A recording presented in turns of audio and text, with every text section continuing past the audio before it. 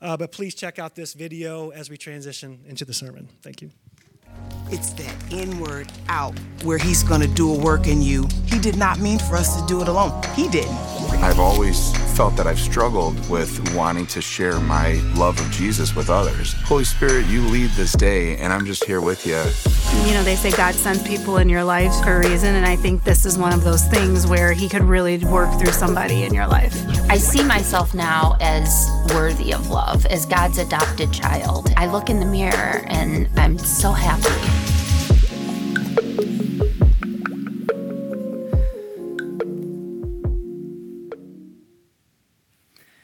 Well, hello, community. It is so good to be with you. I apologize for my immobility. People sometimes ask me, well, what happened? And really the only answer is I got old, okay? So I know a lot of you in this room are younger. Just don't get old, okay? But it is a joy to be with you here today. If I haven't met you, I've been with Community for almost 22 years now. See, I told you old. But I currently lead the teaching team, and I have to tell you, I just love your staff team here.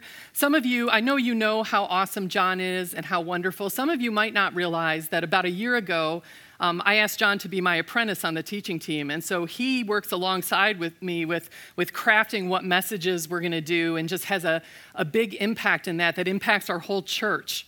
And so I'm telling you why he's not here, because we don't want him to get a big head, okay? but I just appreciate him so much. And I got to tell you, this is my, I think, second time being here with Marissa leading worship. And man, you are awesome. You are awesome. I kind of knew Marissa. You grew up at Plainfield, right? Yeah, she was 16 when she came to Plainfield, and so sometimes you have in your head still, oh, there's 16-year-old Marissa, but no, man, like, what a powerhouse. And so I'm so thrilled for this location, for who God has brought to lead you and to serve alongside of you. And I'm always thrilled to be here. And so as we dive into this message today, I want to let you know, if you were to attend a service in a small church called Sancta Maria in Carinthia, Austria, you would find that the pastor has to pause the sermon for a pretty unusual reason. You see, there's a road that goes right through the center of this church.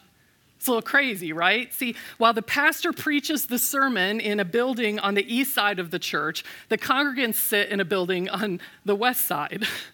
You see, what happened is, as early as 1443, there was a shrine erected at this site for travelers to stop and pause and pray as they made their way along an important trade route from Venice all the way to Salzburg.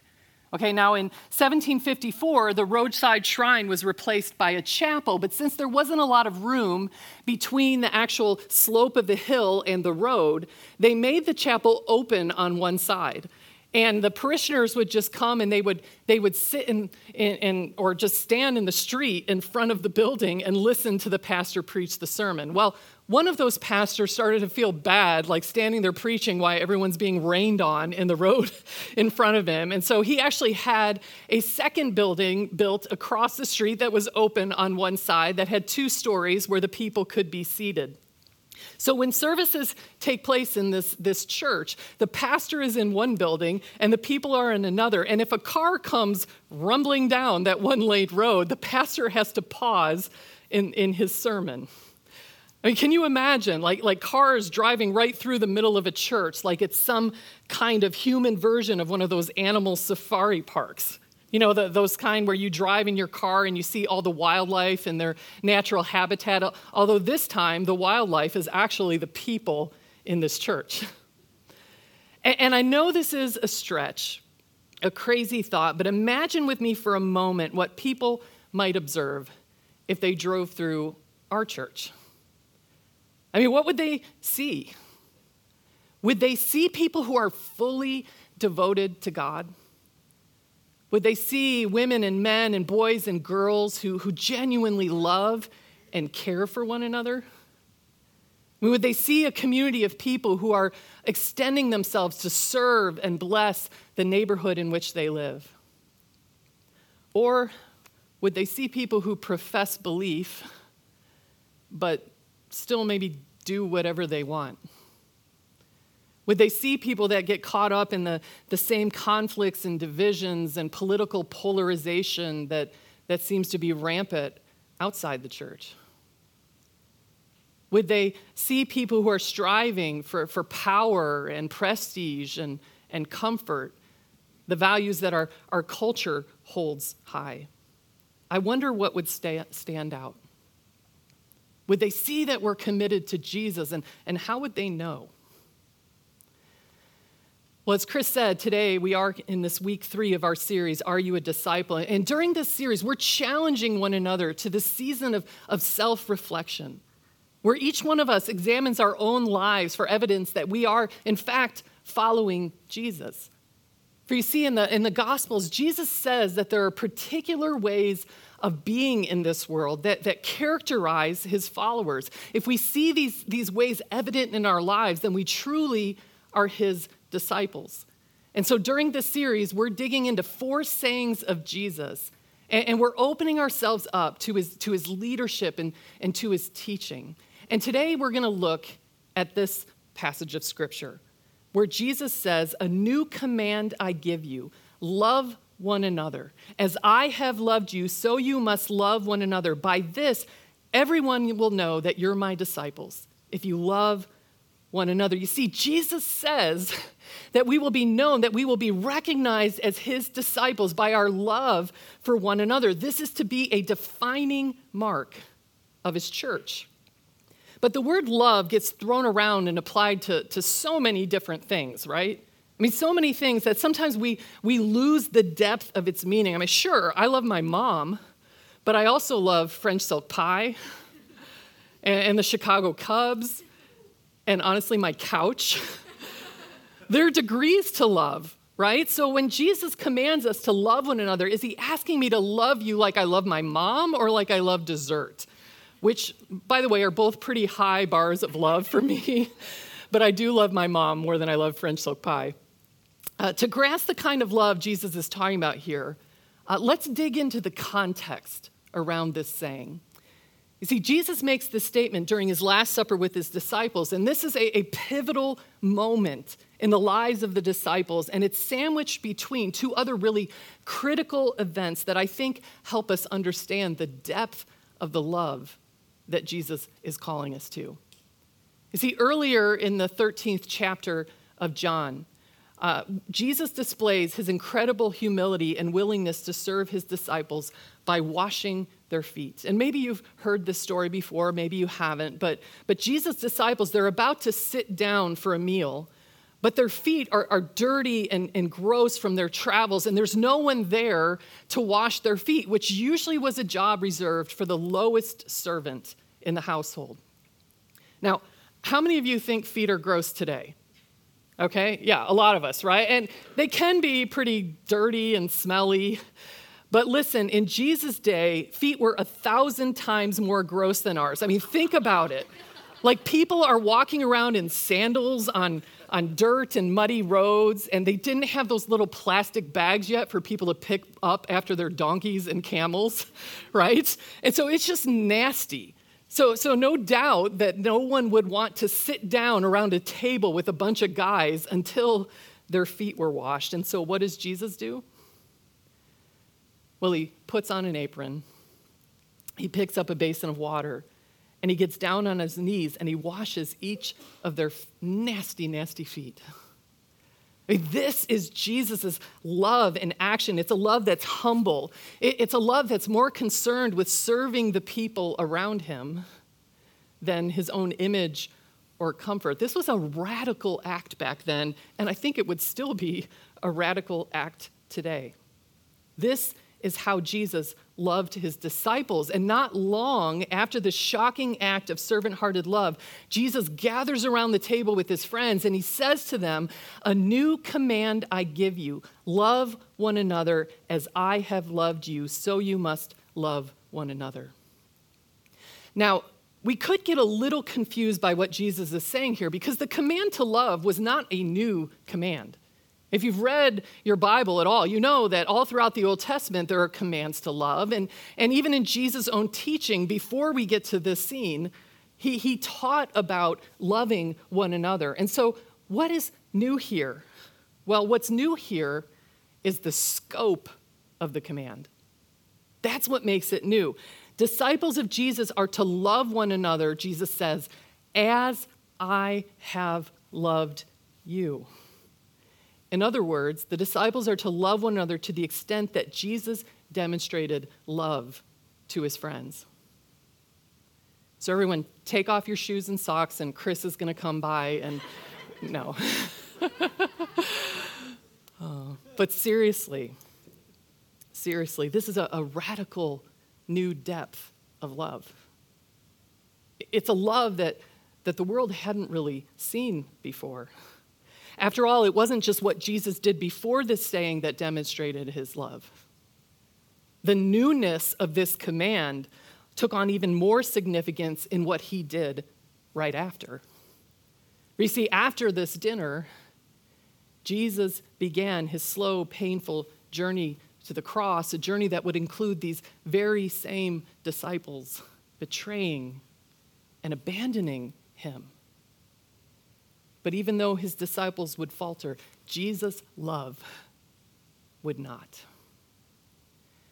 It was a journey Jesus was set on taking because it's only through his death that sin and death could be defeated and the relationship between God and humanity could be repaired. This was Jesus' ultimate act of love, an act of radical selflessness and radical sacrifice. He did not just teach about love. He embodied this perfect, selfless love, a unique and radical love that was even willing to wash feet and die for his brothers and sisters. Can you imagine how these words of Jesus, to love one another as I have loved you, would have hit those disciples after they experienced these just extravagant acts of love? They would know that this wasn't a French silk pie kind of love, wouldn't they? I mean, they would know that. This was a depth of a love expressed through service and sacrifice that they had never experienced before. And it's important for us to notice, too, that in this command, Jesus is specifically talking about how we love one another as his disciples, how we love one another within the church. This kind of love is meant to be a defining characteristic of our relationships with one another. Now, unfortunately, today, you don't need me to tell you this, but it's all too common for people to associate Christians with words like division or judgment or hypocrisy. I mean, all you have to do is spend like 10 minutes on the social media site formerly known as Twitter to realize that a lot of Christians have just lost that loving feeling, right? But Jesus' intent for his followers was something very different. We're to be known for this kind of selfless, sacrificial kind of love. And Jesus says it's that love that will mark us as his disciples, as his followers, not religious rituals, not theological knowledge, not even correct doctrines. It is our love for one another that will reveal to the world that we are his disciples. You see, it's when we, as his followers, imitate the selfless, sacrificial love that the true beauty of Jesus' love is revealed. If you ever have seen or experienced this in the church, you know what I'm talking about. For example, a few months ago, at the end of September, my elderly 83-year-old mom, who lives in Ohio, fell and broke her hip. Okay, maybe it runs in the family, I don't know. She fell and broke her hip, and I know most of you, many of you are not in the stage of life yet where you're caring for elderly parents. I know some of you are. But let me just tell you, it's kind of hard on the heart. If you've been there or you are there now, you know that, right? It can be hard on the heart. But as my family has navigated through the season of rehab and recovery with my mom, I have been brought to tears several times by the way that I've watched her church community just love her and my dad through this crisis. I mean, I went to Ohio and worked from there for about a month. And during that time when my mom was in rehab, I mean, her room at the rehab facility was just flooded with cards and flowers and frequent visitors. Friends from my parents' Bible study, when I was not able to be there, would pick up my dad, who doesn't drive any longer, and take him out to lunch and then take him over to sit with my mom for an hour or two. And once she actually was released and got home, man, the meal train started. And it's like 3.5 months later, and they're still coming. I mean, these people, I have witnessed these disciples of Jesus love my parents in selfless, sacrificial ways, and it has filled me with such gratitude for the church. In fact, sometimes I wonder, how do people without this kind of community get through life? How do they get through these kind of things? Friends, this is a massive deal because when this unique kind of Jesus love is absent from the church, our witness is compromised, and the world can't see Jesus in us. You see, when Jesus calls us to love one another as he has loved us, it's meant to be one of the primary means of our witness to the world. This selfless, sacrificial Jesus kind of love might be our most effective testimony and influence to people who have not yet found their way back to God. Think about it. When the world looks at the church, if what they see are divisions and strife or the absence of love, why would they want to be a part of it? Like, why would they want to move towards the Jesus we profess and get caught in the crossfire? But when we imitate his love, it is beautifully attractive. Beautifully attractive. And love has to be our priority. Jesus says, by this, your selfless, sacrificial love for one another, everyone will know that you are my disciples. This is how we are meant to share Jesus with the world, by loving one another. And yet, loving one another as he loved us isn't easy. I mean, let's face it, I am not always easy to love. Like, I know a lot of you don't really know me, but yet you know that's true, right? And here's the other thing. You're not always easy to love. In fact, turn to somebody next to you and tell them, you're not always easy to love.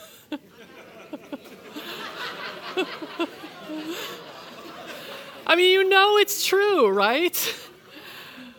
I mean, that's just the way that human relationships go. So if we feel overwhelmed by this high bar of love, remember this, the power source for this kind of selfless, sacrificial, supernatural kind of love comes not from us, but from Jesus himself. That is where we receive the power to love one another in this way, from being the recipient of that kind of love from Jesus himself. As Paul says in his letter to the Romans, God's love has been poured out into our hearts through the Holy Spirit who has been given to us. In fact, in our key passage for today, scholars note that the word translated as, in the phrase, as I have loved you, could also be translated from the way that I have loved you, love one another. Out of the depths of my love for you, Jesus says, love one another. What this means is that the more we grow in our understanding and our experience of the love of Jesus, the more we will be equipped and empowered to love one another. You might think of it this way. I recently learned about mirror neurons, and maybe if you're like a brain science geek, maybe you already knew this, but I didn't. These are neurons in our brain that from the time we're infants help us learn by watching and then imitating somebody else. You see, these neurons, they help us answer questions like what is being done and why is it happening? And then from that, we learn to repeat those same behaviors. See, our very neurological system is designed to help us grow by watching others. And so how do we grow in this love? By watching Jesus. By engaging with the scriptures and the stories and the gospels about how he loved people and who he was and what he taught, and experiencing that love ourselves. And as we do that, we begin to feel what he feels. Our heart begins to be transformed by his Holy Spirit within us, and his love is poured into us, empowering us to love one another. Open yourself more and more to the love of Jesus, and you will find yourself growing in your ability to love that person next to you who's sometimes hard to love. Friends, we live in a world where power and status and self-preservation often take precedence over love. But Jesus is calling us, his followers, to a different standard. He's calling us to love like he loves. And in our polarized world that is just filled with conflict, we have the opportunity to bear witness to a different kind of kingdom. A kingdom that operates on different values than anything else in this world. It's the kingdom of God. And as we love like Jesus loved, we can love our world and love one another with the sacrificial, selfless kind of love. I mean, we're all a work in progress, and when it comes to loving one another, it isn't always easy. I mean, there are real barriers. Even as brothers and sisters in Christ, we can still be pulled apart by the culture wars and the differences of opinion and even past hurts. But Jesus still shows us a better way. It's his way. And if we follow him in his way of love, the world will know that we are his disciples. New Testament scholar Gary Burge writes this. He says, "Nothing so astonishes a fractured world as a community in which radical, faithful, genuine love is shared among its members. There are many places you can go to find communities of shared interests. There are many places you can go to find people just like yourself who live for sports or music or gardening or politics. But it is the mandate of the church to become a community of love. A circle of Christ followers who invest in one another because Christ has invested in them, who exhibit love not based on the mutuality and attractiveness of its members, but on the model of Christ who washed the feet of everyone, including Judas." One of the best ways that we can love one another is by investing in one another, by helping one another grow as disciples of Jesus, by pointing each other to the example of Jesus, who is our model of love. And it's one of the reasons that we have been challenging you all this month to have one of these U+ discipleship conversations. You see, these are opportunities for us as a church community to come alongside one another and help one another hear from God so that we can do what he said. And you can have one of these conversations with anybody who loves Jesus and loves you. And you can also facilitate one of these conversations for anybody who loves Jesus and who you love. See, it's a simple conversation where you'll begin to discover how your life could be impacted for the better as you grow in your connections with God and with others in the church and in the world. And you just start it with a little devotional experience where it gives you space and time to hear from God. And then you come together with that other person and just talk about what you feel like God is saying to you, what you're hearing. And it could be that God is calling you to take a next step in your connection with the church. Maybe you've been coming here for a little while, or maybe you're still pretty new, but maybe it's time for you to engage in friendships on a deeper level by getting connected in a small group. Marissa just shared with you a number of options that are available. Maybe that's what God will lead you to. Or maybe there's a relationship in the church that's been broken. And it's time for you to take steps towards forgiveness and reconciliation. Or perhaps it's time for you to selflessly serve others in the church by joining a ministry team and being one that symbolically washes other feet in this room by coming and serving in some way to make these gatherings possible. I have no clue what your next step is, but I am confident that if you give God the space and you pursue what he wants in your life, that God will speak to you and lead you. And then you can hear from him and you can do what he said. I encourage you to take that step. I mean, again, we love our QR codes, but you can also go to our website or our app. And don't let this month slip by without taking this step to have a U+ discipleship conversation. As I close, I want to take us back to that little church in Austria with the road running through it. And I want you to imagine with me, if people drove through our church, if they encountered our community, what might happen if they saw people loving one another with a Jesus kind of love. They saw people who were praying for one another and caring for one another, who were listening to one another. They saw people who were gathering together around tables and sharing meals together, especially people that maybe didn't look the same or think the same or seem like there was any other reason why they would be doing that. What if they saw people who were selflessly serving others, being generous with their time and their resources and their skills? What if they heard us sharing stories about the difference that God has made in our life and the way we're being transformed by the love of Jesus? That's the sort of church that God has called us to be.